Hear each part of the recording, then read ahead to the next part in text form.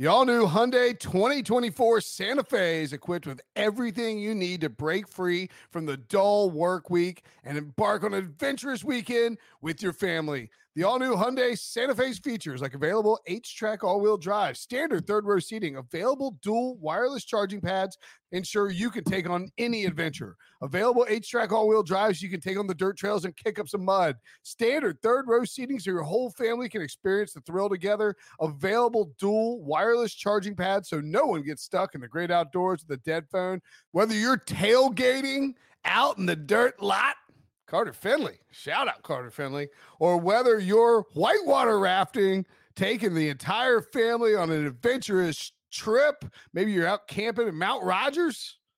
I used to go as a kid. Wish my parents had a Hyundai Santa Fe. The Hyundai Santa Fe is perfect for your family outing.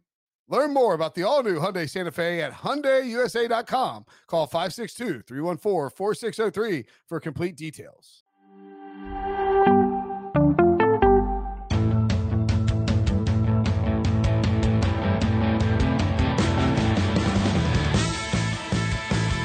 What's up, everybody? Welcome to the Pick Six Podcast, CBS Sports Daily NFL Podcast. I'm Will Brinson, and I've lost my voice. I'm your host. It is currently, if you're watching on YouTube, Thursday, April 28th for about 15 more minutes. Round one, if you're listening, of course, Friday, April 29th, which we appreciate whether you watch or listen. This is the recap of, and we're live on YouTube right now. If you're watching live, smash that like button, hit the alerts, hit subscribe. Particularly if you want any money on the draft, thanks to watching this show or doing like, I don't know, draft after dark chats in Discord or something with me when I randomly show up in an NBA props channel. Anyway, we're going to recap round one of the NFL draft. And to do so, joining me, John Breach, Josh Edwards, Chris Trapasso. What's up, fellas? Nothing. Nothing's up, Brinson. The Bengals took a safety, and I'm mad about it. You can't use the bit about losing your voice. That's mine. I just think I got something in my throat. I'm definitely going to be refilling this glass of whiskey in like 13 seconds. How are we doing? It felt like the first like 10 picks were kind of like chalk, and we're like, where's all the chaos? And then all those trades started happening. So the back half of that draft was... So it was Trapasso's fault. He willed it into existence by calling out the football gods for not adding any chaos to the draft. I mean, to be perfectly honest, like that whole draft was the whole first round was kind of a blur because we were firing up these like rapid fire reaction videos. And, you know, like you got on your MacBook, I had like 15, we had 15 Slack channels. You're getting all these texts and like, and it was a first round that went into like hyperdrive after the 10th pick. And there's utter chaos ensued where we have the Eagles trading for a superstar wide receiver from the Titans. The Patriots are drafting a UTC, University of Chattanooga offensive lineman that the Rams had scouted for their pick at the 104th.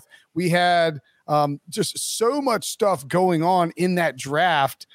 Very fitting for Vegas and lots of surprises. Let's just dive right in and start with winners and losers.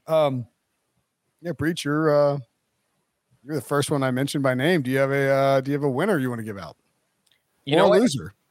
Can I just say that the entire... Also, I call dibs on the Eagles for winners. Okay, well, good. For the first time in decades, both the Jets and the Giants, the state of New York, all winners in this draft. You know, the Giants during the Gettleman era, you just got used. So I wonder how bad the pick's going to be this year, and you just laugh about it in your head. And Giants cry before the pick's made because they are so conditioned to believe that there's no way that their team is going to have a good draft.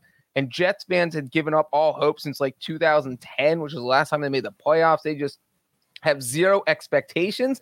And both of them, I thought, came out and hit home runs. I mean, you're the Jets. Jermaine Johnson fell in your lap. You traded back into the first round.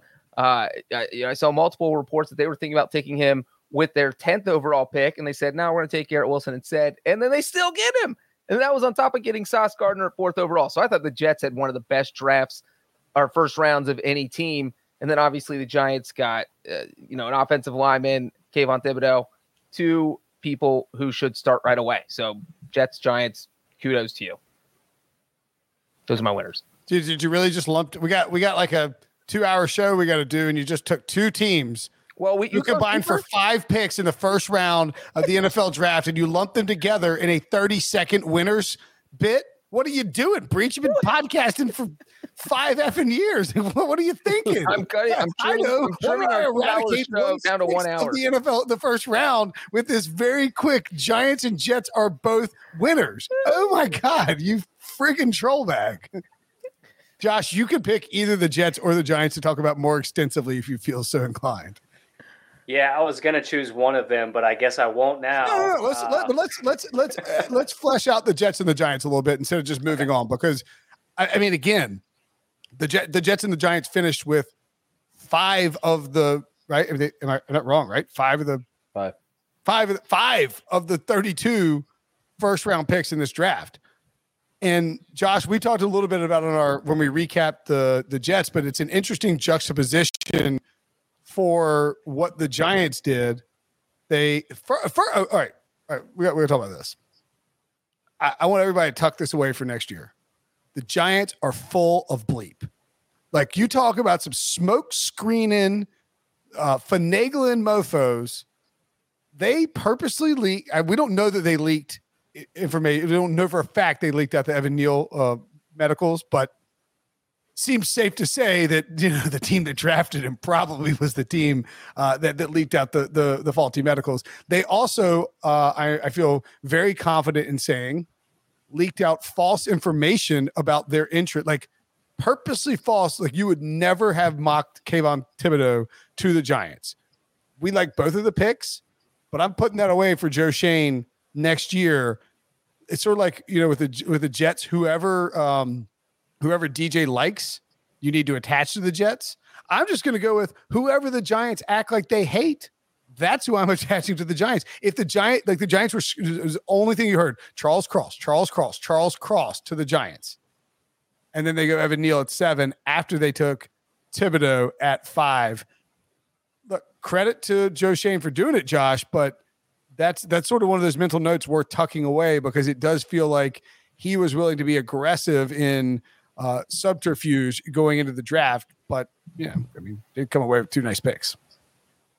Yeah, I actually had them taking Neal, so I'm okay with this. But sure. I was prepared to actually talk about the Baltimore Ravens as my winner. I was just giving Breach a hard time. But, No. The show can't be like 12 minutes. I mean, I know. Yeah. So we'll talk about the Jets, because I love what they did. Okay. I was very excited about the possibility of them getting a cornerback and an edge rusher, and they made it happen. You get Ahmad Sauce Gardner at number 4 overall. You get my number 1 wide receiver at number 10 overall. And then you swing back around and get Jermaine Johnson II, who they just said during their post-draft press conference that all 3 players were in their top 8 overall players. That's a fantastic haul for any team, but specifically for the Jets, who checked off 3 premier positions at cornerback, edge rusher, and wide receiver. You're looking at that roster now with Carl Lawson on one side. You've got Jermaine Johnson on the other side. You've got Quinnen Williams rushing up the middle. I mean, that's a fantastic front. And then you've got Elijah Moore. You've got Garrett Wilson. In the secondary, you've got DJ Reed to go along with Sauce Gardner. I mean, this team suddenly has upgraded its roster immensely, to the point where if Zach Wilson is to take the next step in his career, you're feeling pretty good about this team maybe being a dark horse in that division. That's fair. And by the way, if you were watching on YouTube, hit the like button. Just tap it real quick. There's a little disparity between the number of people watching and the number of likes. So give us hit the like button. I'm told, actually, if we get enough likes, we may give away something. We won't give away. Let's see. Can't give away our prize possession, Breach, our Johnny Manziel signed Can't Hide Money helmet. Oh, that is definitely a prized possession. Yeah, it's a mini helmet with Can't Hide Money on it. But I'm in a great mood because of the Eagles tonight, so I can give away some Pick 6 pint glasses, some $100 Paramount Plus gift cards, but we got to get those likes up. All right, get the likes up. If we get the likes up, Debo says we will give away Paramount Plus gift cards and maybe some Pick 6 podcast pint glasses. No one in the world has those. You can buy them on the CBS Sports Store. I literally don't even have one. Traps, what did you like? And I don't know if the Jets are really saying this or they're just throwing Connor Hughes a bone because they've absolutely made it look like him. He's like, they will not take Sauce Gardner at 4. Jermaine Johnson's in play at 4, and then Johnson drops to 26. I mean, it's hard not to kind of like what the Jets did here, right? Yeah, it's hard just because they address need positions. They throw in a wide receiver there to help Zach Wilson. There were a lot of mock drafts that had them going corner edge rusher, and that would have been it in the first round, which would have been like, where's the help for Zach Wilson? I will say we do have to remember that they did trade, I think, like a second and a third to get back into the first to pick Jermaine Johnson, which is kind of like last year when they traded up to pick Elijah Vera Tucker. Good player, was a quality guard last year for a rookie. Not amazing, but that pick was kind of applauded on draft night last year. You have to kind of bake in that they gave up some. They gave up 35, 69, and 163 for 26 and 101. Yeah, so they still have 38, and they came into the draft with like the most draft capital like ever, when you're factoring in 2 first rounders, a bunch of second rounders. So I wasn't as high on Jermaine Johnson, and that's kind of where I would have felt more comfortable with the team just picking him at 28 or wherever he ultimately went.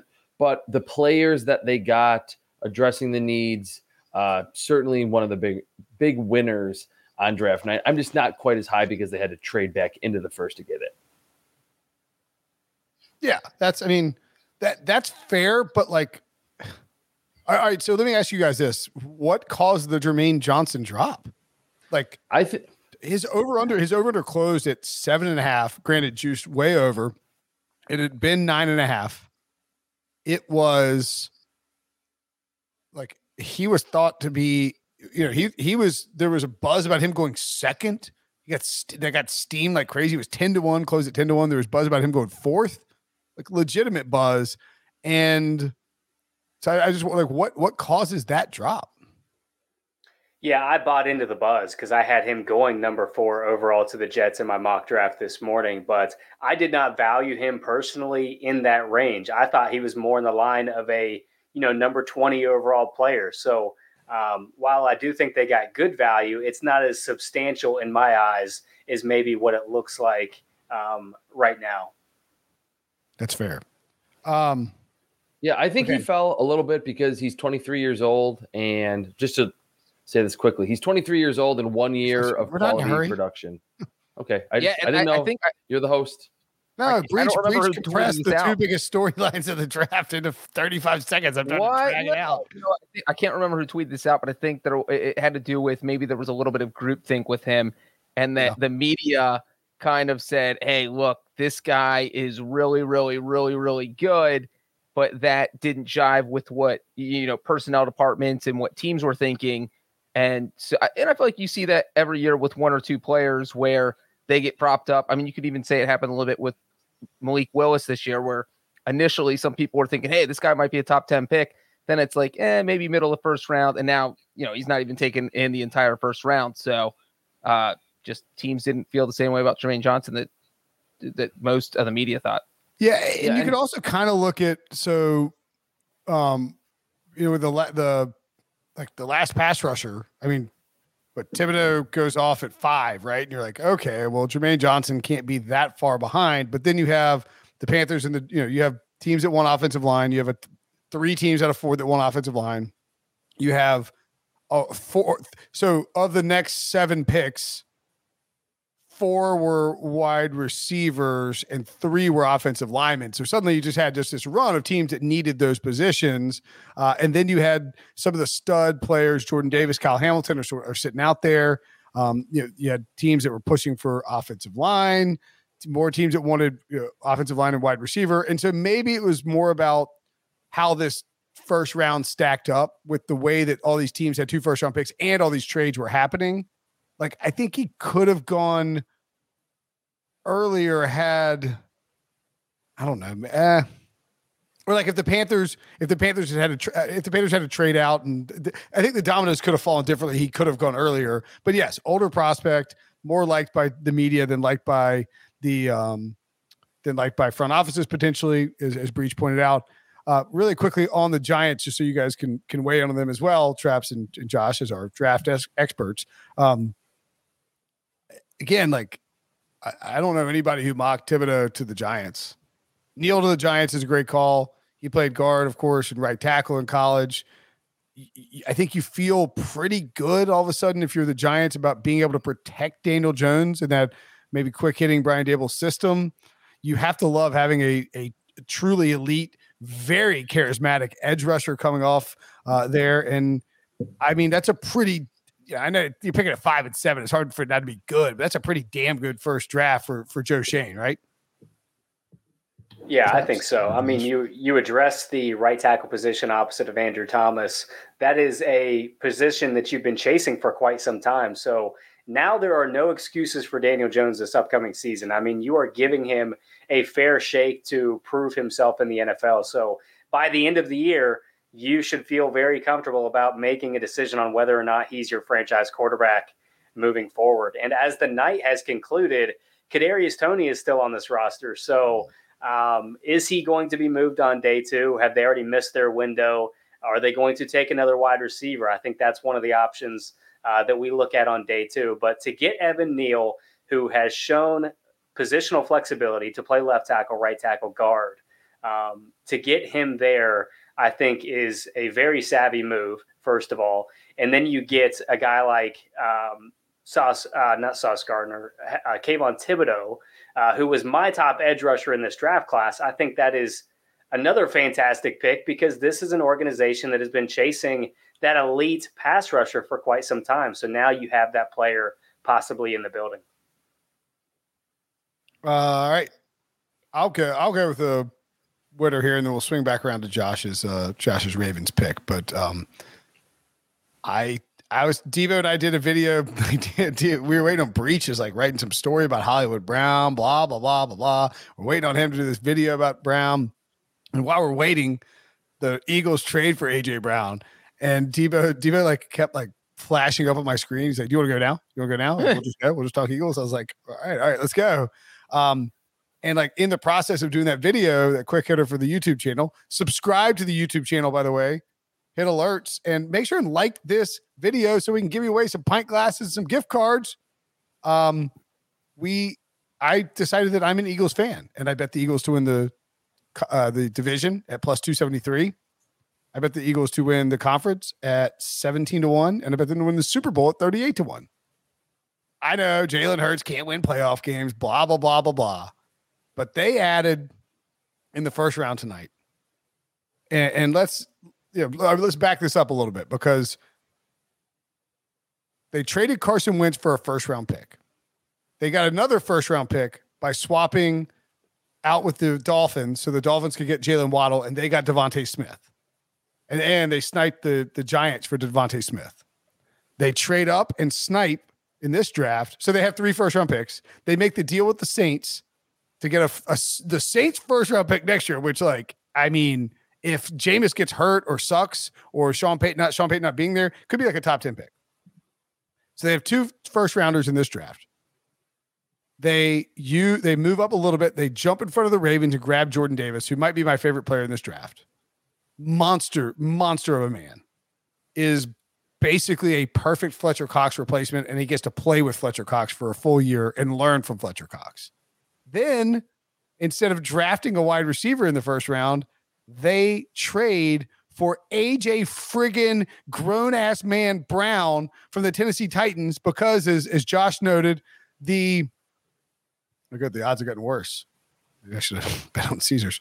Plus 280 for the Eagles to win the division because, as Josh noted, John Robinson came out and said they couldn't get a deal done with A.J. Brown in the last 18 hours. They realized it, so they traded him. A.J. Brown is just an elite-level wide receiver. And now the Eagles have him. They have Devontae Smith.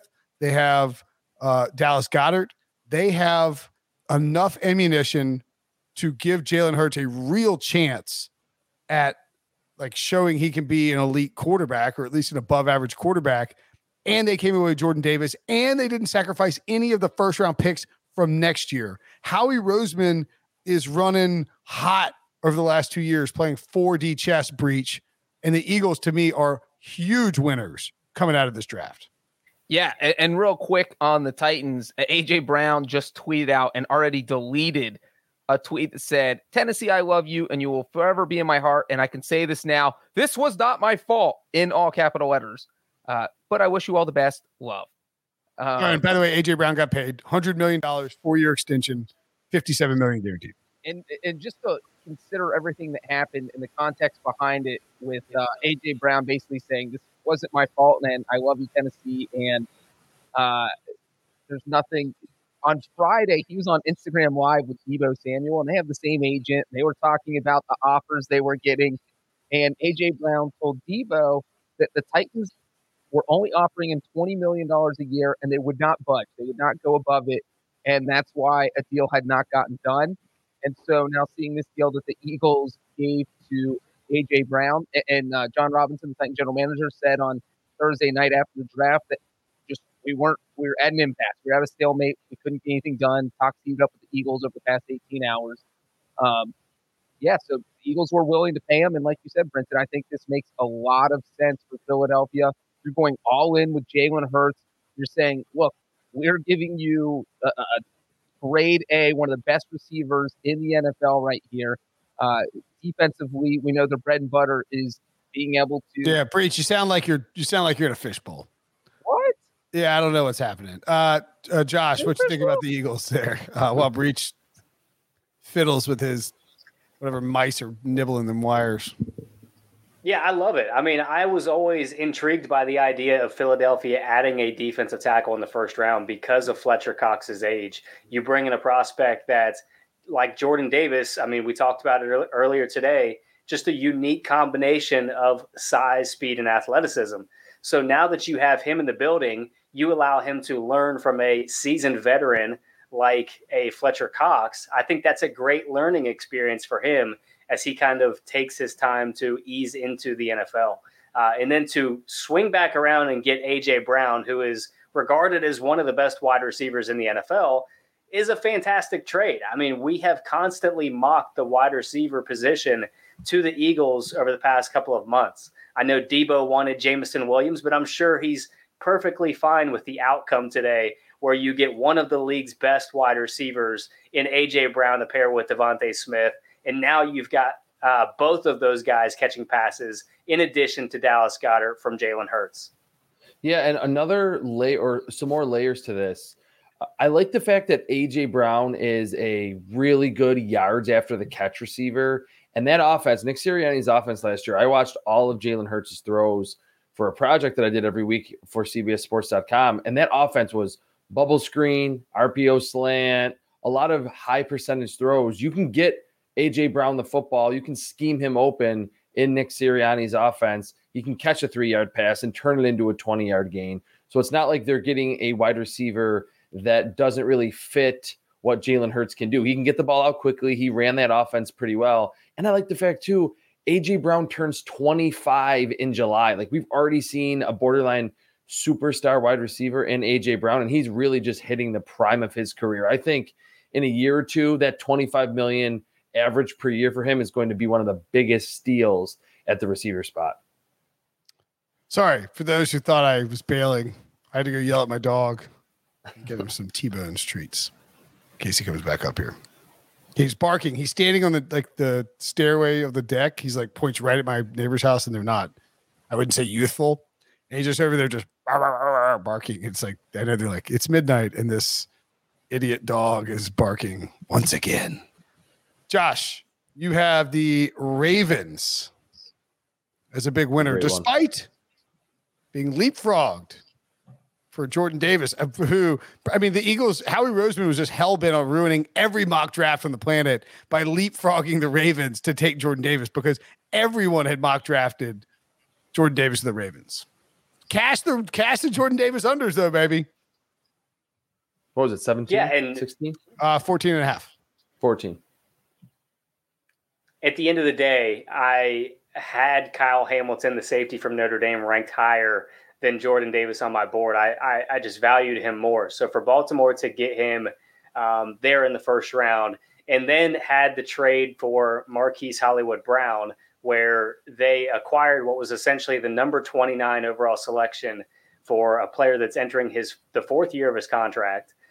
We've seen the rise in wide receiver market over the past couple of months, so he's going to be expecting more than maybe what the Baltimore Ravens were comfortable paying, and they get what amounts to the number 29 overall pick in return.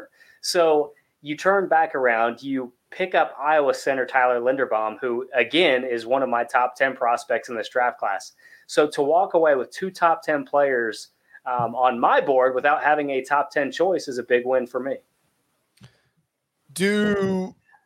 And Baltimore traded back, too. They traded back with the Bills, so they got an extra 4th as well. Yeah, for sure. And look, we Josh and I talked about this on the recap video. Lamar has also since tweeted again. He originally tweeted WTF. And look, that's okay.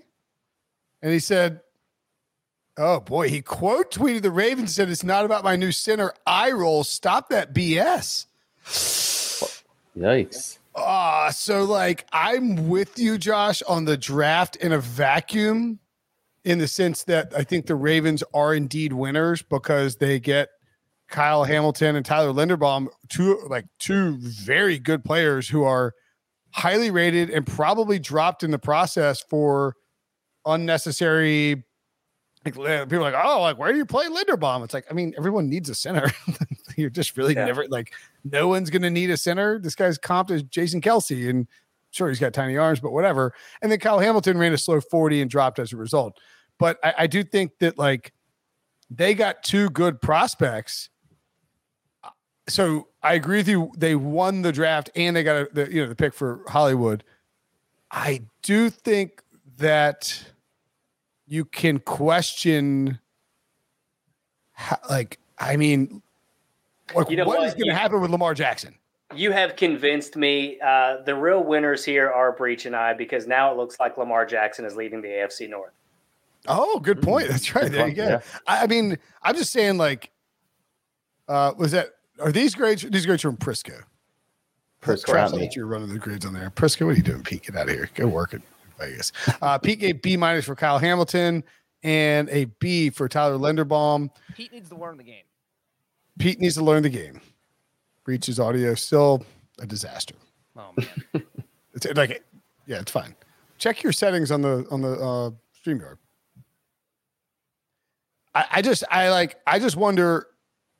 I mean, is Lamar Jackson, because Lamar Jackson, apparently everything he hears, like he's hell-bent on redefining what a contract looks like. He's gonna, he doesn't have an agent, so there's no one pushing him to sign. Is he gonna play this out and leave? Is this gonna get contentious? They traded his number 1 wide receiver, even though I agree with Josh, it was a good trade in a vacuum, but they pissed him off now and they didn't bring in anybody else. Like, I mean, is there any concern, Traps, that Lamar Jackson is upset about the way things have played out? Yeah, absolutely. I think he seems like a guy, based on what you just mentioned, just how he's been portrayed in the media, how he deals with the media, that he has principles. And I think he could be someone that, I mean, obviously all the Deshaun Watson stuff went off the rails. But at first, when Deshaun Watson just was like, hey, I don't like that you guys traded DeAndre Hopkins, how management treats me, has treated this roster, I want out. Like those first couple months before all the off-field stuff happened with him, people were like applauding Deshaun Watson for saying, the situation sucks, I want out. And I could see Lamar Jackson doing something similar, like you just traded Marquise Brown. Yeah, like I have Rashad Bateman here, who was a first-round pick last year, but if that receiving group doesn't get a lot better, I could see him being upset about it. And then you obviously could be at an impasse with his contract talks, that we could be maybe next year talking about Jackson being someone that is like, hey, I want out. Like we're still good, but we're not in the upper echelon with the rest of the AFC that's added a lot of pieces. I think he would be someone that would not be afraid to say, I want to be traded from this organization. It's entirely possible. By the way, if you're watching on YouTube and hanging out with us in the chat and you haven't already, hit the like button. We're getting kind of close to giving away a Paramount Plus gift card. Usually it's like $100, which is basically a free year of Paramount Plus, or some Pick Six podcast glassware. aka a pint glass with the logo that you see on Breach's chest right now emblazoned on it. So smash that like button. Let's get that thing cranked up. Debo's Eagles had a huge draft. He's probably going to give away a bunch of stuff. So just keep banging that like button and we will keep giving y'all swag. Breach is trying to figure out this mixer situation. There's nothing like figuring out audio on the fly. It's truly That's so fun. On the fly. yeah. Is that better? Nope. I think that I don't know what it is. Anyway, Traps, do you have a winner or a loser? Winner. I was trying to find one just looking at the list here of like a team that didn't just trade back and make multiple picks because I feel like that's kind of all of our picks for the winners I agreed with. I didn't even see the list. I just thought we were just riffing through winners and losers. No, I'm just looking at the actual first round because I have a bad short-term memory and I don't obviously have. I got a winner. All right, go ahead. The Carolina Panthers. Of course, it's Panthers and it's an NC State guy. Look. Yeah, no, Panthers, it was good. It was good. No, I mean, the Panthers had it's like here. He's like, here is your mission. You either trade back and don't draft a quarterback and find an offensive lineman, or you draft an offensive lineman at 6 if one of the good ones falls to you. And again, credit to the Giants. They take Kayvon Thibodeau at 5. Ike Ekwonu, Evan Neal, and Charles Cross were all on the board. It played out perfectly for the Giants. They were able to take the pass rusher they wanted and not risk the Panthers trading out. Like they didn't have to take Icky and the Panthers trade out and somebody takes Thibodeau and then suddenly, they're stuck having to take something else. Worked great for the Giants. But the Panthers had one of the worst offensive lines in football last year. Icky's not the best pass protector. Charles Cross is technically, I think, above him. But man, Icky and Christian McCaffrey in the screen game, dudes are about to get pancaked out of the building. And Icky's a Charlotte guy. I know this is kind of stupid, but like it does sort of matter. I have a text thread of friends here in Raleigh, all State fans.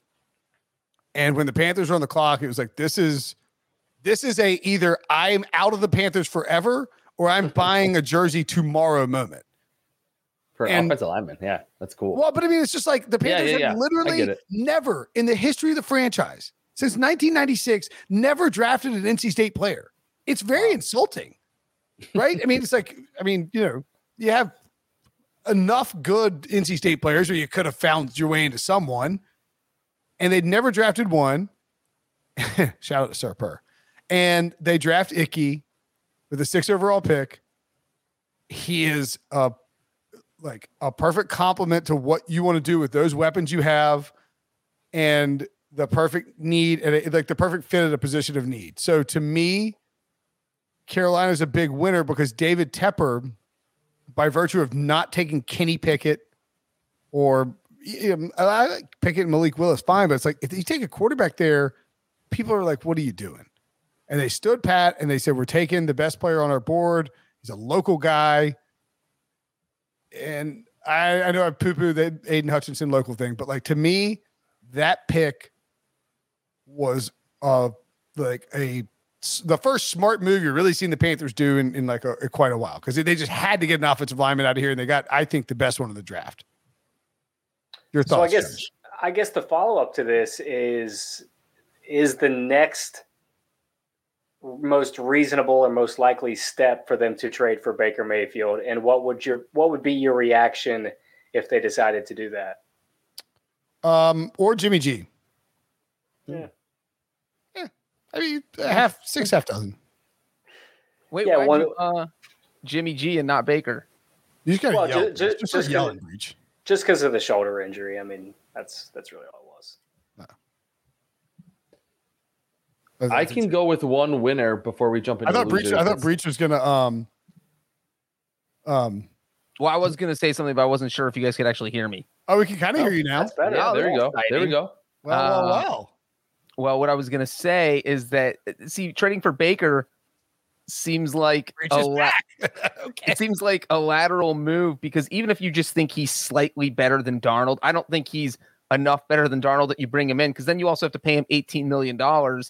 And that's where if Baker Mayfield was on a rookie contract, then I say, yeah, I'll bring him in and compete with Sam Darnold. But I don't think he's enough better than Darnold that you're paying him $18 million to.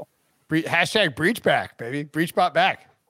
Just in time to talk about Baker Mayfield. It may not even be a you thing. It might just be a StreamYard thing. Like sometimes people go blurry and then you're panicking because you're blurry and then all of a sudden you're not blurry. It's very weird. So yeah, I now Josh, would you have is Evan Neal that much better for you than Ike Ekwonu, that you would have taken him, like sort of like the Tibbs Hutch factor, I think, at 2, where you take the local guy, you know what I'm saying? I had a little bit of a gap between Evan Neal and Ike Ekwonu. I actually had Charles Cross as my second rated offensive lineman, and that's primarily because Neal 1, Cross 2, and then Ike. Correct. Yeah, because I had an issue with. You better throw him off the podcast. I had an issue with his oversetting in college, and that's actually the same issue that I had with Tristan Wirfs when he was coming out of Iowa. So we saw how that panned out. With any luck, that's exactly how it's going to pan out with Icky as well.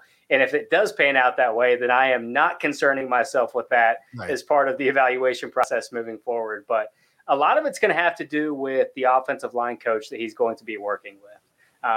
If he is able to correct some of the stuff that we've seen in pass protection, then this is a player that is going to be very exciting and going to pave the way for a lot of Christian McCaffrey touchdowns in the future.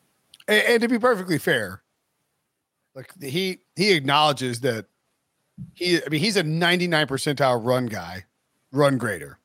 Like there's no question in my mind, assuming health, that he is going to be an elite, like run. It's just he's just going to be pancaking dudes left and right. But his pass sets and his pass pro, if you're picking out a fault, would definitely be it. I still think, and I don't know. To me, I know I said don't do the Hutchinson thing, but to me the tiebreak was there for Icky. I guess that's because I'm biased as hell. Traps, you got a winner. Yeah, winner. Detroit Lions. I think to get Jameson Williams as the 4th receiver off the board when some mocks had him at 8 to the Falcons, going to the Jets at 4 or at 10. And the trade up with the Vikings, I thought was fascinating to be an interdivisional trade.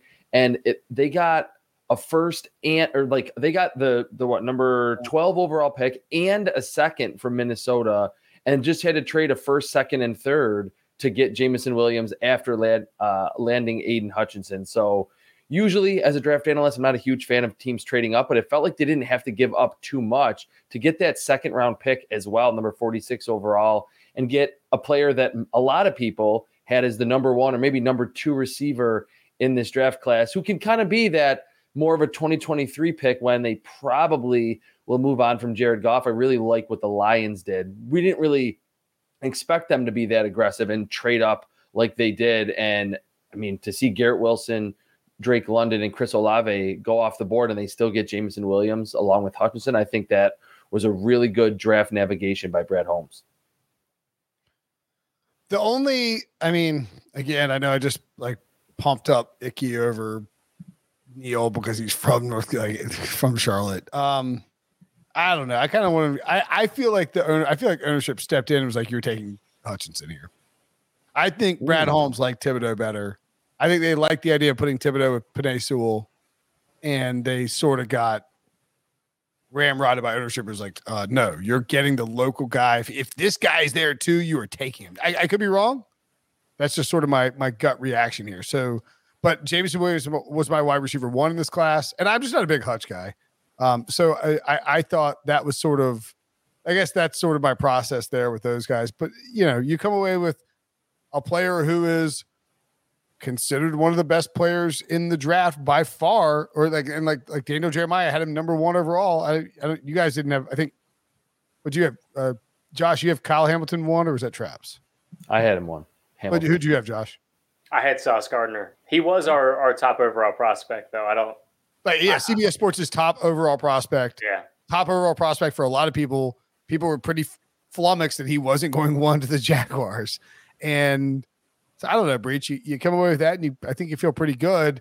it does take you out of the running of drafting a quarterback late in the first or early in the second. And I think that may have perhaps messed up some mock drafts when they shot up there and got Jameson Williams. Yeah, well, obviously, because no one expected the Detroit Lions to jump up 20 spots. But the crazy thing is, if you are Detroit, you are not out of the quarterback running because the only person who's off the board is Kenny Pickett.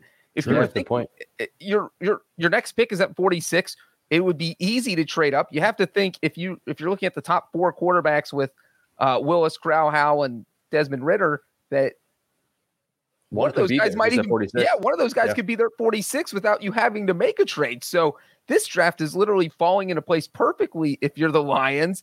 And like you said, Traps, it was surprising that they were able to get a second round pick in return, even though they were moving up 20 spots. It really seemed like the Lions got the better end of that deal, because if they got that pick, they might be able to still get a quarterback, which then boom, and the Lions are just dominating the draft. All right, I'm told we can give away one piece of glassware right now, but you have to write T-Rex arms in the chat to honor Aiden Hutchinson. So anyone who writes T-Rex or T-Rex arms, some version, T-Rex, T-Rex, anything like that, anyone who writes it, and you have to hit the like button if you haven't already. We'll know if you haven't done it. Press the like button, type T-Rex or T-Rex arms in the chat. You'll be eligible to win some kind of prize. And hit the like button while you're at it. And we'll give away some more stuff as we keep moving. Oh my God, it looks so glorious. Just seeing T-Rex arms, just tiny little T-Rex arms. I mean, there's some bad tape out there on Hutchinson, but anyway, there's not a lot of bad tape. There's a ton of bad tape on Hutchinson against the Georgia Bulldogs, but there's not a lot of bad tape of the Georgia. Oh my God, we should, if he wasn't our boss, we could give it to him. EK points out, writes in the chat, Pete Prisco arms. It's a little teeny tiny arms flailing all over the place. Hit the like button. We'll give away some more stuff shortly. The Georgia Bulldogs, who had them as their winner? It's a great call. That's a winner for sure. Is it just a winner? Just a general winner? General winner. They're setting records out there. 5-1. It's kind of crazy they didn't actually have somebody go until 13. And Nakobe Dean even fell out of the first round. But Trayvon Walker goes 1. Jordan Davis goes 13 on that trade up. Quay Walker goes that's the Devontae Adams trade at 22. And then scroll down a little bit, Devo. We had didn't Lewis Cine? Yeah, and Lewis Cine. Devontae Wyatt. Oh, Devontae Wyatt. Right. Devontae Wyatt and Lewis Cine. Packers too. Did we miss somebody? Oh, that's 5. No, 2 guys in the Packers. I mean, you can't really go wrong with drafting Georgia defensive guys. I would almost say it's surprising that only 5 guys went in the first round. However, I think this speaks just to what an insanely good defense the Georgia Bulldogs had. Traps, I know you are a huge Quay Walker fan. So what do you think about the Quay Walker, Devontae Wyatt combo for the Georgia Bulldogs and the Green Bay Packers?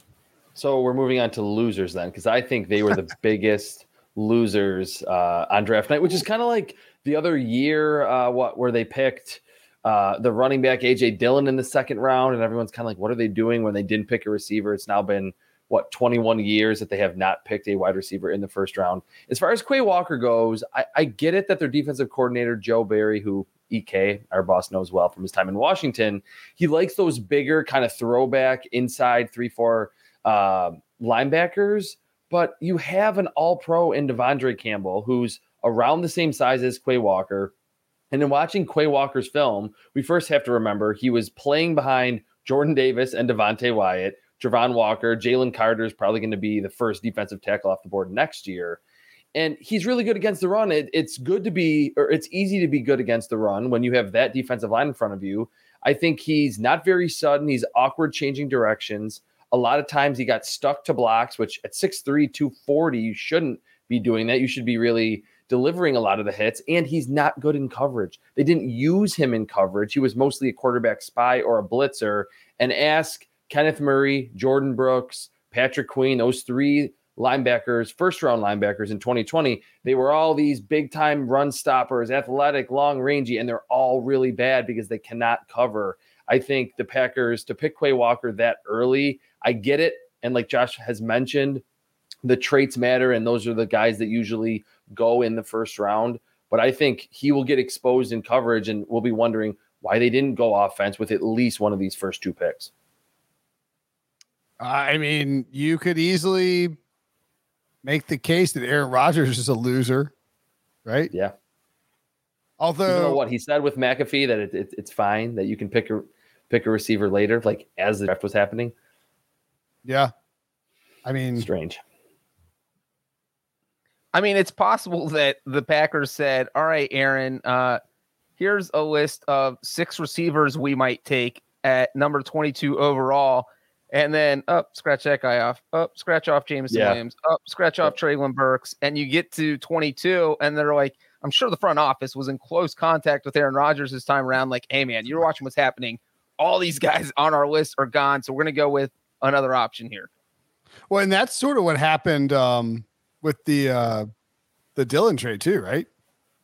Like, or the Dillon pick when they were thinking about they wanted to they'd trade up for Jordan Love, and then there's a run on wide receivers. They can't get Higgins. Denzel Mims even goes beforehand, and they just sort of gave up. I mean, I think that's maybe the comp. I don't know. Anyway, Georgia, huge winner. Kirby Smart's going to keep recruiting 5 stars. This is a defense that may go down as the greatest defense of all time. I'm always surprised there's only 5 guys taken from this defense, but there'll certainly be a couple more going later in the draft. All right, keep smashing that like button so we can give away more glassware, more Paramount Plus gift cards. We'll find something about T-Rex arms. But for now, we're going to take a break, and when we come back, more winners and losers. Being around sports media and a fan of my NC State Wolfpack for a lifetime has taught me that sometimes it's exploring the sliding doors moments and what if scenarios in sports that can be the best part of the fan experience. What if the Seahawks let Marshawn run to the 1 yard line with the Super Bowl on the line? Or could a coin flip have landed Magic in Chicago, Michael in LA, and made Charles Barkley the first black president? Enter Wondery's newest sports show, Alternate Routes, a weekly leap into the sports multiverse with former SportsCenter anchors Trey Wingo and Kevin Frazier. Each week on the podcast, Trey and Kevin will pry open the sliding doors of a different what-if moment from the world of sports. In these alternate sports realities, dynasties will fall, legacies will change forever, new GOATs will emerge. Follow Alternate Routes on the Wondery app or wherever you get your podcasts. You can listen to Alternate Routes early and ad-free right now by joining Wondery Plus. Passion, drive, and patience. What brings home the winning trophy is also what keeps your ride or die alive. eBay Motors has everything you need to maintain your vehicle and level it up to peak performance, from superchargers, roof racks, exhaust kits, LED headlights, and more. Whether you're into speed, power, or style, eBay Motors has got you covered. With over 122 million parts for your number one ride or die, you'll always find exactly what you're looking for. And with eBay Guaranteed Fit, your part is guaranteed to fit your ride every time or your money back. Because with eBay Motors, you're burning rubber, not cash. With all the parts you need at the prices you want, it's easy to turn your car into the MVP and bring home that win. Keep your ride or die alive at ebaymotors.com. Eligible items only. Exclusions apply. If you're listening to the podcast, you couldn't see that. But if you're watching on YouTube, that is one of the things that is available on Paramount Plus. It's called The Offer. It's like a documentary style, mockumentary style making of the Godfather. And it's either out or coming soon on Paramount Plus. And you can get a Paramount Plus gift card just for watching this freaking video and smashing the like button. So hit the like button. We get up a little bit higher. We'll get Debo to give away a Paramount Plus gift card. Press the like button if you haven't.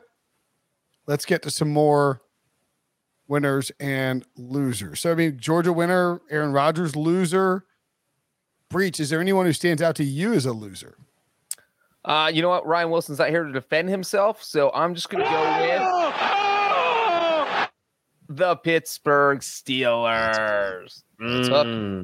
We did our one-off video, Brinson, and I mentioned a lot of it there, but I'll cover a little bit again with Kenny Pickett, is that, look, you signed Mitchell Trubisky, and Mitchell Trubisky, he's an MVP, Nickelodeon, awesome. But what you don't...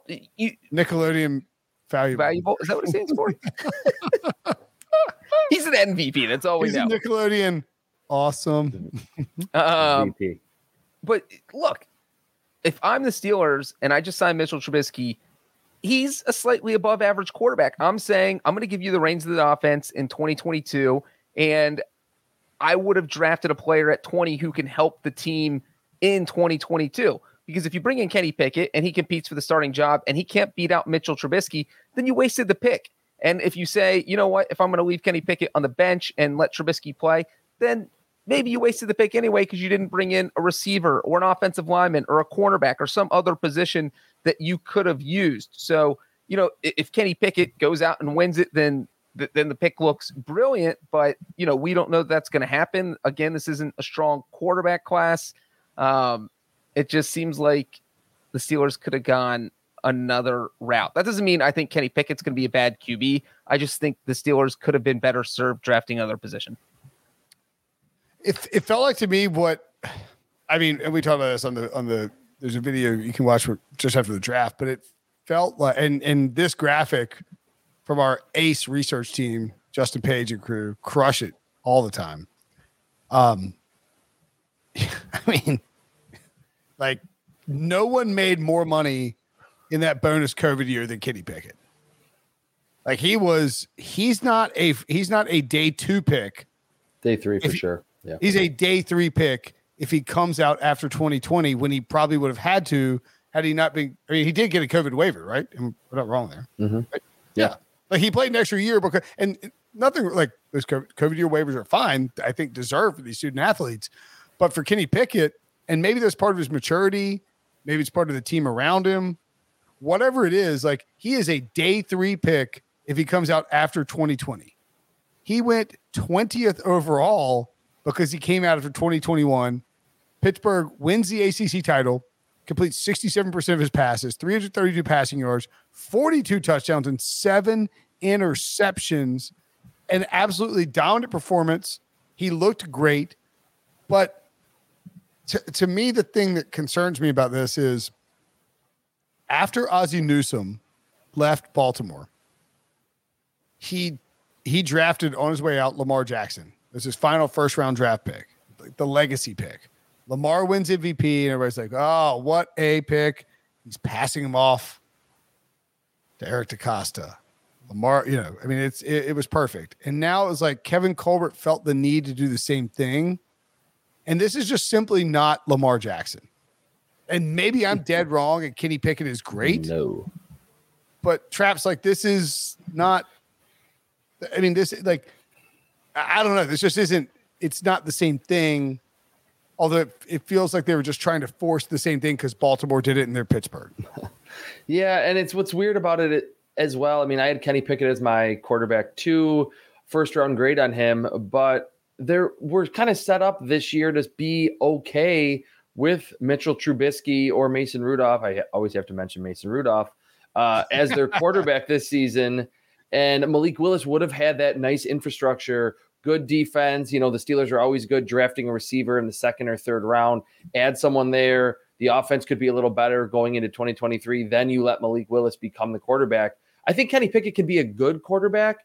I don't know if he'll ever be a great quarterback. And I think Willis is the one that has that ability. So it felt like if there was going to be a legacy pick, it should have been Malik Willis over Kenny Pickett, just because the ceilings are so different between those two quarterbacks.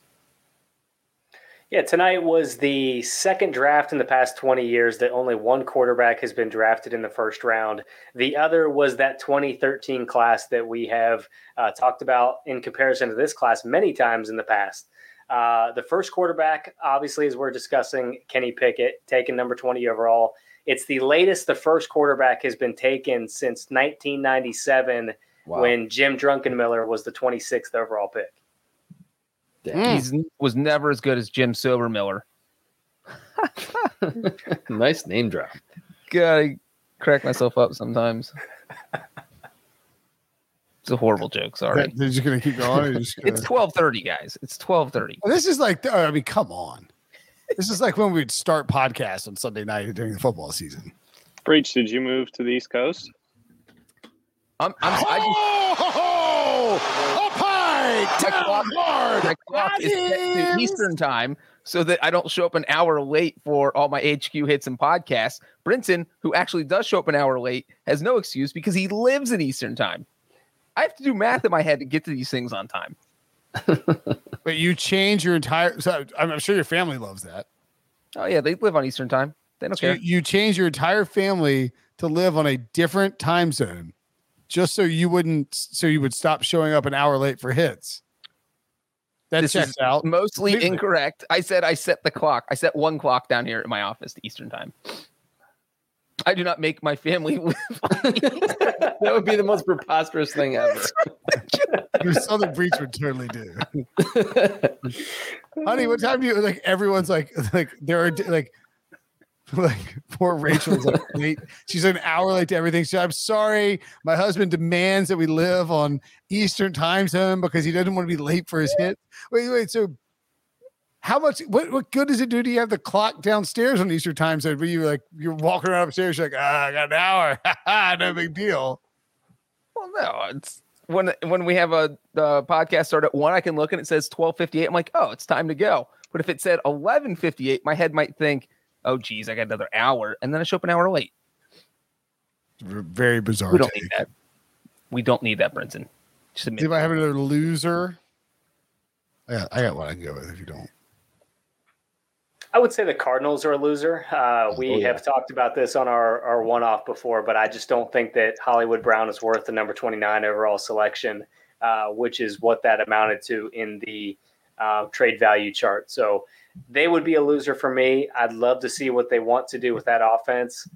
They're probably going to have to pay Hollywood Brown here in a couple of years, and we've seen the rising costs at the wide receiver position. So very significant investment for a player that I don't know if he's shown he's been worth it to this point.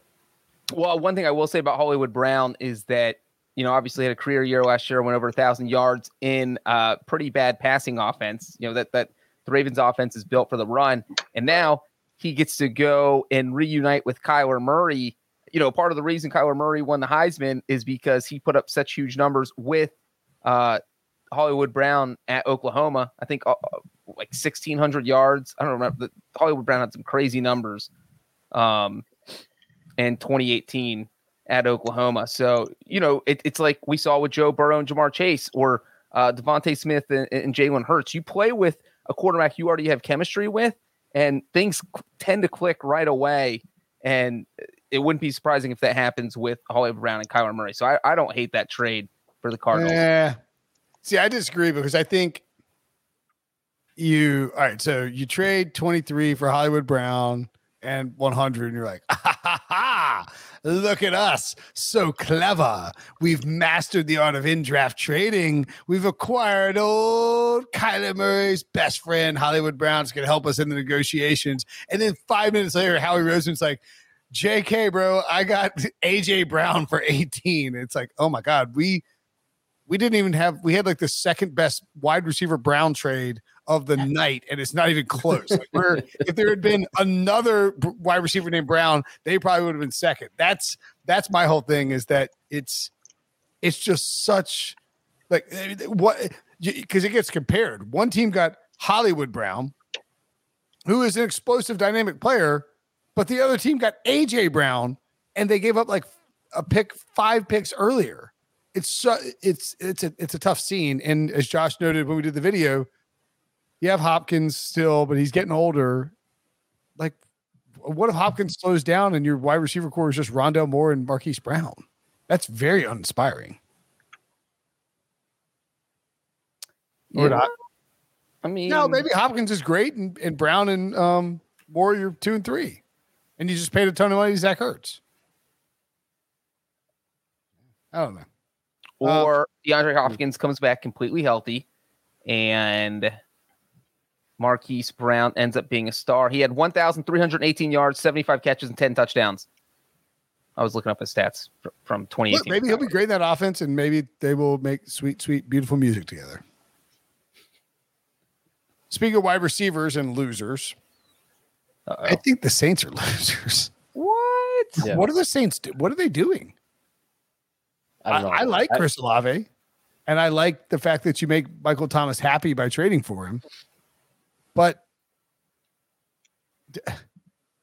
I mean, first of all, the Saints were losers from Jump Street when they gave up a next year first round pick in a better draft. And I understand that technically next year is, you look at, you consider next year to be like a second round pick. I don't buy that. I think the Saints pick they gave up to they got from the Eagles this year will ultimately end up being way worse than the pick they give up to the Eagles next year. And I like Olave and Penning, but you taking Olave at 11, you got to trade up for all that. The Saints gave up all this draft capital to go up to 11 and take Chris Olave. To me, this reeks of a team that does not have Sean Payton running the helm. Like I know they've done this before with Marcus Davenport, but like this feels like they don't have Sean Payton's voice in the room, and they don't exactly know how to approach the acquisition of players in the draft, and sort of panicked here and tried to move up to get a wide receiver. Yeah, that's how I felt too. I like Chris Olave. He kind of seemed like universally liked by draft analysts, media members. He's a good route runner. He's pretty fast. I think he tracks the football well deep down the field. And you could say that's a good compliment, like Brinson mentioned, to Michael Thomas, I thought it was funny that Charles Davis on the broadcast was like, oh, Michael Thomas is going to run those slants, which like Michael Thomas hates that when people mention that he only runs slants. But with Chris Olave, he's not a great contested catch guy. And I don't think he gives you much after the catch. So you're just getting kind of like, to me, maybe a little faster version of maybe Robert Woods, who's a good player, but you, again, traded up to get him. You're dipping into your extra draft picks again to get someone that I think will be like a average to maybe slightly above average wide receiver number 2. I don't mind Trevor Penning with their second selection. It's obviously a pretty big need, but I think it will take time for him to acclimate coming from the FCS level. Tested very well at the combine, but at 6'6", 330, he looked kind of heavy-footed on film. So you're not getting like Teron Armstead, obviously, just plugging him in as a rookie. So I think it was kind of a strange entire draft process for the Saints to just end up, like you mentioned, Will, with Chris Olave and a FCS tackle at number 19. Sorry, George is entered the chat, and he is. Thoughts on the Saints, Josh? I do not have an argument against what they had to trade to make this possible tonight. I will say, Trevor Penning is not somebody that I loved in the first round, but part of his issue was that his hands get too wide in his pass sets, and supposedly working with Duke Manyweather, he has corrected that and become more consistent with his anchor. So, maybe his issues have been corrected and he's going to be this sensational rookie this upcoming season. But I still have a hard time getting over what they had to give up in terms of draft capital to make this possible. Yeah, but the Saints had 2 huge needs going into the draft: wide receiver, offensive line. They filled them. So I don't think you can hate on them that much. I do agree with you guys that they probably didn't need to trade up, especially when you're going up to get maybe the 4th best receiver in the draft. That maybe they should have sat pat at 16. And if they had done that and gotten a receiver, then I think their draft looks fantastic. So I don't know if I would call them losers just because they filled 2 big needs, but it feels like they overpaid to get a receiver. But they did have to draft for need is the other part of that. They weren't just letting the board fall to them. I mean, they were going out there to make picks based on what they need, and that's not always the smartest move in the draft. And, there's a larger conversation where they're making these moves because they think they're in a position to contend in the NFC, and I do not see that.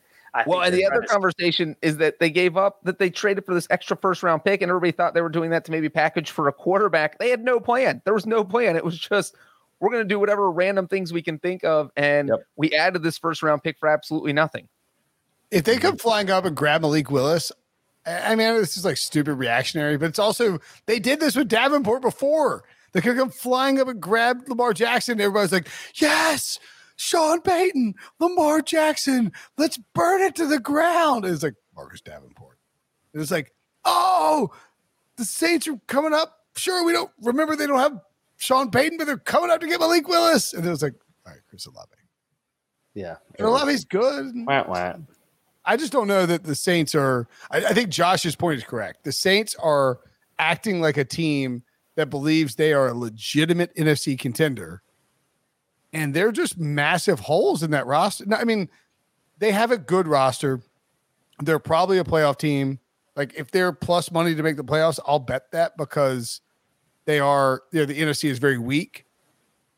But, like, they're definitely not worse than the Panthers. They're definitely better than the Panthers, right? Yeah.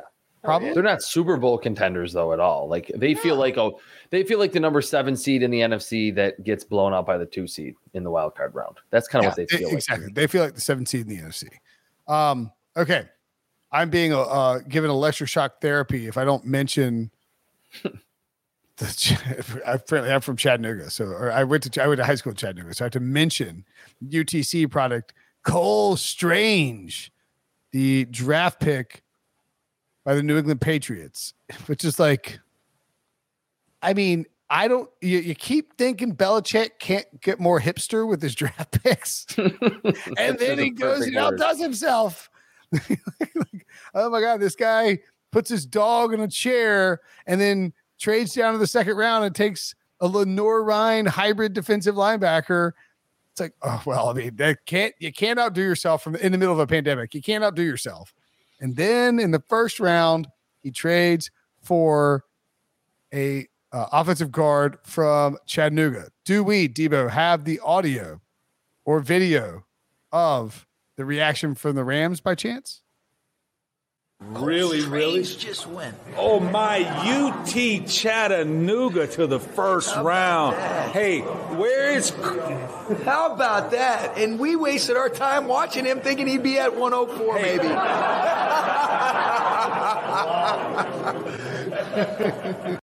I mean, first of all, like, how drunk are those guys?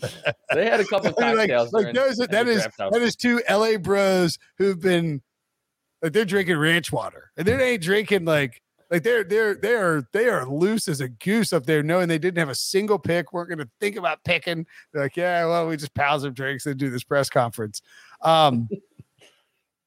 Traps, Yes. talk to me about UTC Cole Strange. Okay, the first strange part about this is that I had Cole Strange at 104 on my big board. So that would have been a humble brag, but sure, right? I'm just kidding. What do you mean? I'm saying that it's funny that literally where I had him ranked is where the Rams said like we wanted to pick him at 104. That was just weird when I went back to look. I didn't have that memorized. I was saying to Josh before, I agree. Yes, it is weird. Before we went on air that I went back and reread my scouting report for Cole Strange, and I had him, ranked in the 4th round, but my scouting report, like there weren't a lot of negatives. He's a really, really good athlete. The handwork is really good. Like he's not someone that gets his hands outside and gets called for a lot of holding penalties. The short area quickness is there. In those bigger games, I believe they played Kentucky or like a few Power 5 schools. Yeah. And he looked good in that game. He was facing big nose tackles, SEC caliber defensive linemen, and Cole Strange really held his own. I wrote, I think multiple times in my scouting report that Cole Strange is a battler. Like he looks like a wrestler in the trenches, and it feels like a type of player that will be solid on the New England Patriots. Now, the one part overarching that is weird about it, he feels like he would have been like a Patriots 3rd or 4th round pick that would have been someone that no one really paid attention to. And then 3 years down the road, he's, signing an extension and is an all pro. He felt more like that than someone would go in the 1st round. He needs to get a lot stronger, but it was just interesting that I went and back to reread it. And I was like, actually, I kind of understood this just from what the Patriots like, and they have a need after trading Shaq Mason. But yes, I felt similarly to Sean McVay. I didn't have as many drinks as Sean McVay tonight. But him going 29 is way too early because he's more of a developmental guy who could be good toward the end of his rookie contract. I mean, Josh, this is a case of like, if any other team takes him, it's a free like loser light up blowtorch like post podcast draft situation, right? Yeah, it absolutely is. And I think if we go back to the podcast where we were discussing AFC East needs, I think we may have mentioned Cole Strange as a possible day 2 option for the New England Patriots because he does make sense for them. We just didn't see him being taken in the first round.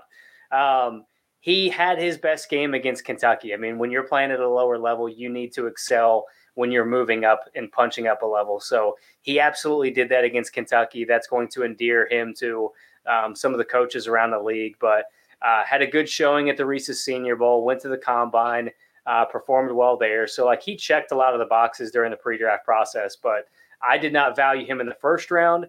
I didn't think he was going to be available at number 104 overall. I kind of fell somewhere in the middle. But the Patriots obviously had a conviction about him. And if it pans out, which, you know, they've actually done pretty well at evaluating offensive linemen, Dante Scarnecchia has been very involved, and I'm sure he had a little bit of input into this choice. So maybe it ends up working out for them, and we end up looking like the dumb ones in the end. But a lot of questionable picks coming out of New England in recent years. I think the moral of the story, though, is that we need to make sure every coach is getting hammered before they do their draft press conference or show up at their draft parties. Then we get it's like truth serum. We get it all coming out. The thing is, I do think McVay and Les Snead were serious in that conversation that, hey, that is a guy we would have considered at 104 if he was still on the board. And they're just laughing it up because, hey, we have a pick at the bottom of the 3rd round. The Patriots just took him in the 1st round. My God, what are they doing? That coach is supposed to be the best one in NFL history. The one thing I do like about Cole Strange being off board is that maybe the Rams will now take a punter with their first pick. Why were the Rams having a press conference? That's what I was wondering. I think that was a draft party. Like, they were just having a party and drinking. They didn't have any picks, and they knew they were just hanging out and just talk to the media. Maybe it's just like hanging out, talking to fans about like whatever. Yeah, that makes sense. Maybe this is why they are trading all of their picks. You know, they just want to indulge in the moment, like what we saw tonight. Yeah. We have a random question. Who's younger, Josh or Debo? I believe it's Debo. I would assume so. Debo, have you guys seen New Look Debo? His low cut. Oh, look at that stash, baby. Nice. Dude's rocking it. Debo. I think Josh is younger than me. I'll be 32 this summer. Jesus. What? Yeah. I did not. Podcast that old. I thought Josh was 23. Breach is actually 55. Yeah, I thought Josh was Jermaine Johnson's age. Debo, do you want to talk about the Eagles at all? Sorry, I should have brought you in on that. No, I mean, A+. I don't know how I feel about this whole Brinson becoming an Eagles fan thing. It's a switch up that I wasn't prepared for tonight based on the past 3.5 years of working with him. So I'm not sure how I feel there. But a good night all around. Debo disappeared for quite a long time. We may have to examine some of the security cams in the Fort Lauderdale area because he was missing for quite a while there after the A.J. Brown trade.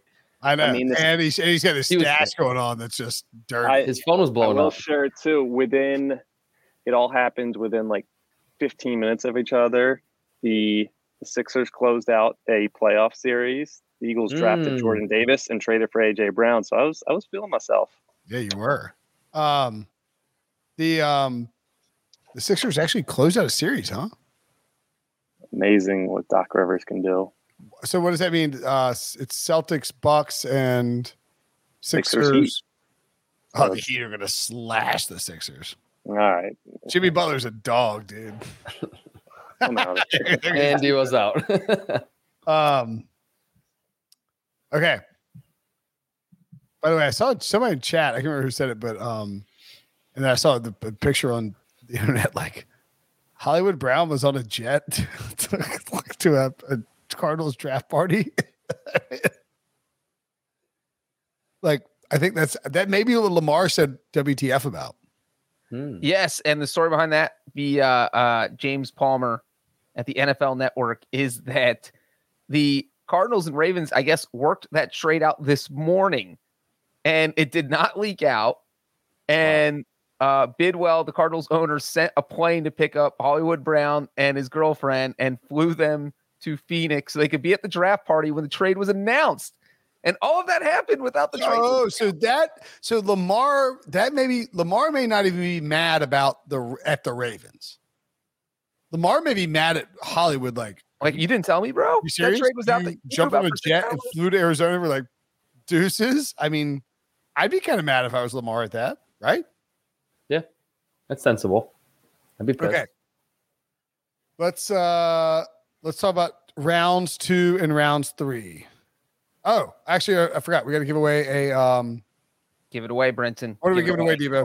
Give it away now. Give it away now. Give it away now. That was a terrible Chili Peppers rendition. Debo, what are we giving away? I'm a podcast. We are giving away tonight a Pick 6 pint glass. Oh, this is the first ever Pick 6 pint glass given away.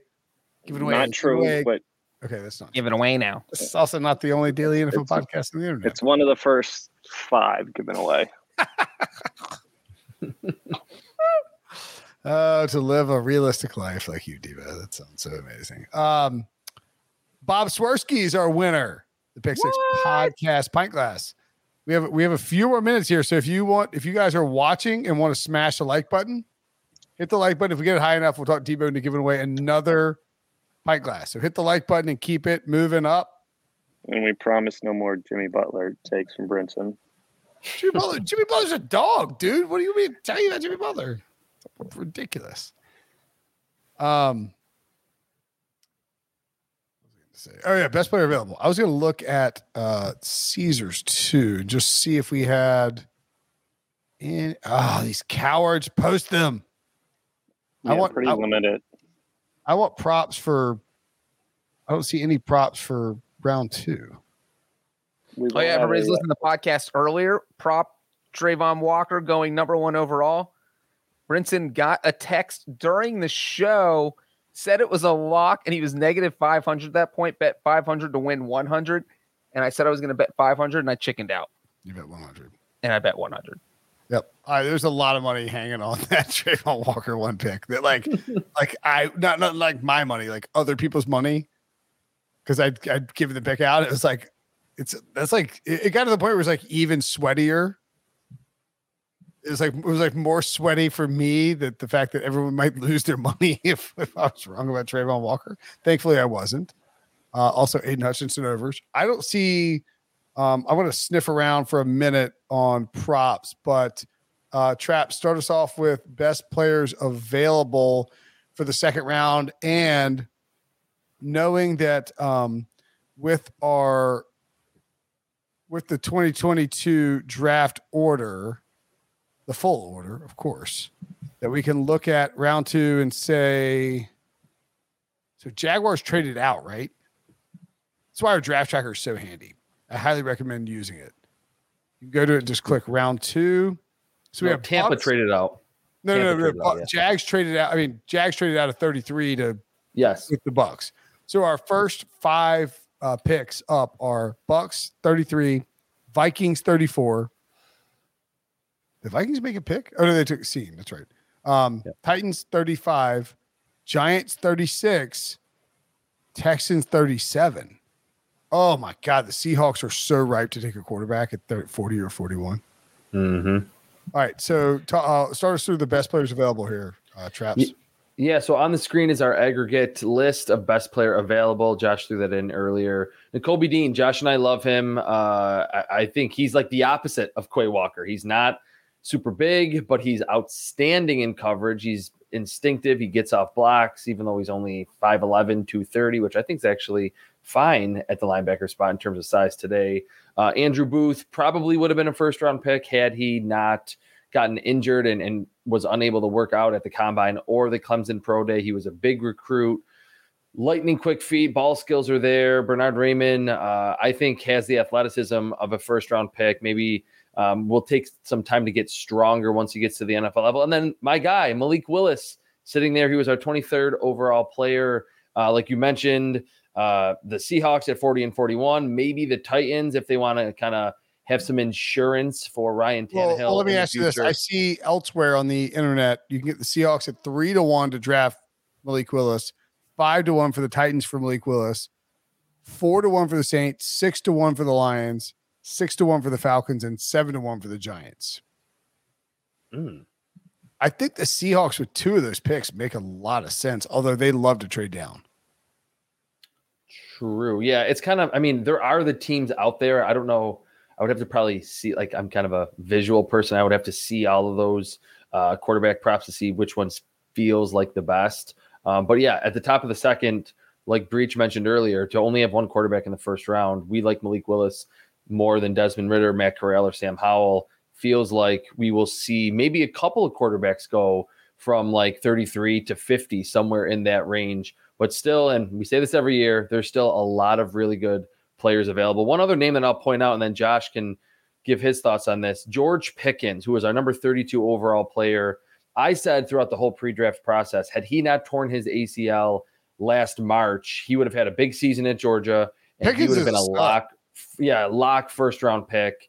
He's a great run blocker. He's 6'3", ran sub 4.5, huge contested catch, wide receiver, great catch radius, and he runs good routes. He's sudden. He's not stiff. So he kind of feels like that T. Higgins type that can be the first pick in the second round tomorrow night or one of the first couple selections. He was a first-round talent on my board, and we had him as a first-round talent in our aggregate rankings. It'll be fun to see where he ultimately lands. I think he could be a wide receiver 1 eventually in the NFL. All right, so Debo, can we pull up the on the draft the draft tracker next round 2? Yeah, round or draft go to draft tracker and then round 2, and obviously X out Saints there, so we get all the teams. Perfect. There we go. All right, so we look at that. So we're talking about Pickens, Malik Willis, Nakobe Dean. Yeah, Josh, when you look at those first 6 teams, is there an obvious landing spot for some of those guys? Seeing the thing about seeing that sucked is it depends on how they grade Dax as we said to bet the over on safeties. So if Dax is graded a safety, I would have preferred seeing not be drafted 32 because you just smash his under. And my point being is, like, if we look at the prospects we have left, are there obvious fits where you say, all right, this team could definitely take, X player for X spot, et cetera, et cetera. Actually, I found some over-unders. Wow. Matt Corral's over-under 48.5 over juiced 136. Sky Moore 37.5 even. Sky, love him, man. Love him. Christian Watson. You said? What's that? 36 for Sky Moore? 37.5. Sky Watson. You can see it on the screen right now. Is Sky Watson gone? Sky Moore, excuse me. Sky Watson. Is Sky Moore gone before the Jets pick? Josh, what do you think? I feel like over is a lock there. I think the Giants would be a sleeper if they actually do move on from Kadarius Toney. Although the Titans just traded A.J. Brown, so. Yeah. Yep, that's They drafted Traylon Burks, though, but. Yeah. I would maybe say over on Sky Moore because, like Josh is saying, I think from that list, the Giants could pick him at 36, but if not, I mean, it doesn't seem like any of those 3 teams, Bucks, Vikings, or Titans would pick Sky Moore to start the second round. I mean, that's really short. He's going to go in the first 5 picks. Yeah, I don't think he will, unless the Giants do it. Yeah. What about Corral? Let's scroll through. 48.5. 48.5. But I mean, like, there's been one quarterback taken. But if you really look at the teams, who's going to take a quarterback besides maybe the Seahawks? I mean, I guess you could throw the Lions in there, but we don't even know that the Lions want a quarterback. Yeah, they were more than happy to trade out a 32nd pick. Oh, man. You know who I like the under on? James Cook under 73.5. That is a lot. For Dalvin Cook's brother, 73.5. Or early third. Matt Arise is at 116 at this point. Moving down. Yeah. I saw Matt Ariza too was the minus 400 to be first special teams player taken. Really feels like the Falcons, Seahawks, and Lions. What is it? Minus 400 first special teams player taken. What's the plus? I think it was James Stout, maybe. Jordan Stout. Jordan Stout, excuse me. I wouldn't bet Arise at negative 400. I think Where's Malik Willis? Corral's over 48.5 is bettable right now. Corral? Yeah. To bet the under? No, the over. Oh, the over. Yeah. That's what I was going to say too. Like the under seems a little sketchy because there's so many quarterbacks still. I mean, you're staring at really the Seahawks and the Falcons. I could see the Falcons taking him at 43. So you're going to be sweating it out a little bit. Yeah. Where's Malik? I don't see a Malik Willis over under. First running back selected, Breece Hall minus 250, Kenneth Walker 2-1, James Cook 14-1. I feel like the Cook under, what did I say, 78.5? I think it was 73.5. 73.5. Trey McBride's 49.5. I like under there. Yeah. I agree. 73.5. I think under 73.5 Cook, under 49.5 McBride, over 37.5 Sky Moore, and over 48.5 Matt Corral. Like you need like 15 picks with Matt Corral. There's 3 quarterbacks that people like better than Matt Corral out there. Mm-hmm. Right? Unless you get that, which I don't know how much of a connection it is, the Matt Corral, Lane Kiffin, Pete Carroll thing, and they just are the Seahawks and pick the quarterback at 40 or 41 that no one really expected to be the second quarterback off the board and pick Matt Corral. If he gets past 41, then I think you're pretty much set. Do you guys have any strong feelings on those? The James Cook one I like too. I like the under for James Cook. I feel like we'll see in the second or early or late second, we'll at least to that point, we'll see a little run on the running backs. And I don't necessarily think we're going to get Breece Hall, then Kenneth Walker, then Isaiah Spiller. I think we'll get a different order of when those running backs are off the board, not just like what the consensus rankings were. Yeah, like at this point with Breece Hall not going, like you always see this where there's this like a muddled class of running backs, and when you get to the second round, it's like people take a stab at somebody that might not be the number one consensus guy. Yeah. So Cook 14-1 first running back isn't crazy. I'd say it's been pretty true in recent years. I mean, Javonte Williams was there in the second round. Jonathan Taylor was taken, early second round. So how was Jonathan Taylor's second round pick? I have no idea. I don't know. He was so good. I would lean towards the over on that James Cook number just because I don't think that he's as pure of a runner as his brother. I mean, he's a tremendous pass catcher, but when you're looking at a running back that could be a 3-down back, I don't know that I see that from him just yet. Okay. We got a pregame show at 6:00, hour long leading into the draft. It starts at 7. Oh, buddy. We're going to spend the entire hour debating whether Matt Araiza gets drafted on day 2, right? Yeah. I think we'll probably talk a lot of Malik Willis. We'll have props out by the time this comes out. Make sure to follow at John Breach, at Chris Trapasso, at Everett CBS, at Will Brinson. We will put out, if you see good props, tweet it out. Tag this podcast. In the meantime, thanks for listening. Thanks for watching. Somebody points out, Clyde Edwards and Larry Bigford dropping. See you guys later. Good night.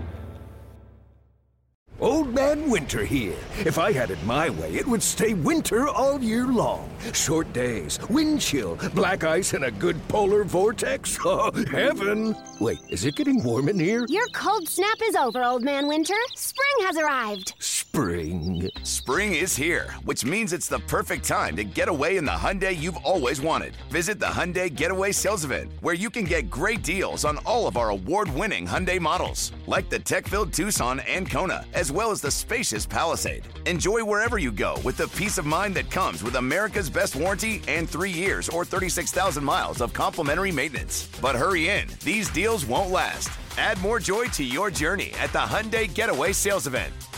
Now get 0% APR or up to $1,500 bonus cash on the Hyundai Tucson. Now, during the Hyundai Getaway Sales Event. Offers end soon. Call 562-314-4603 for details.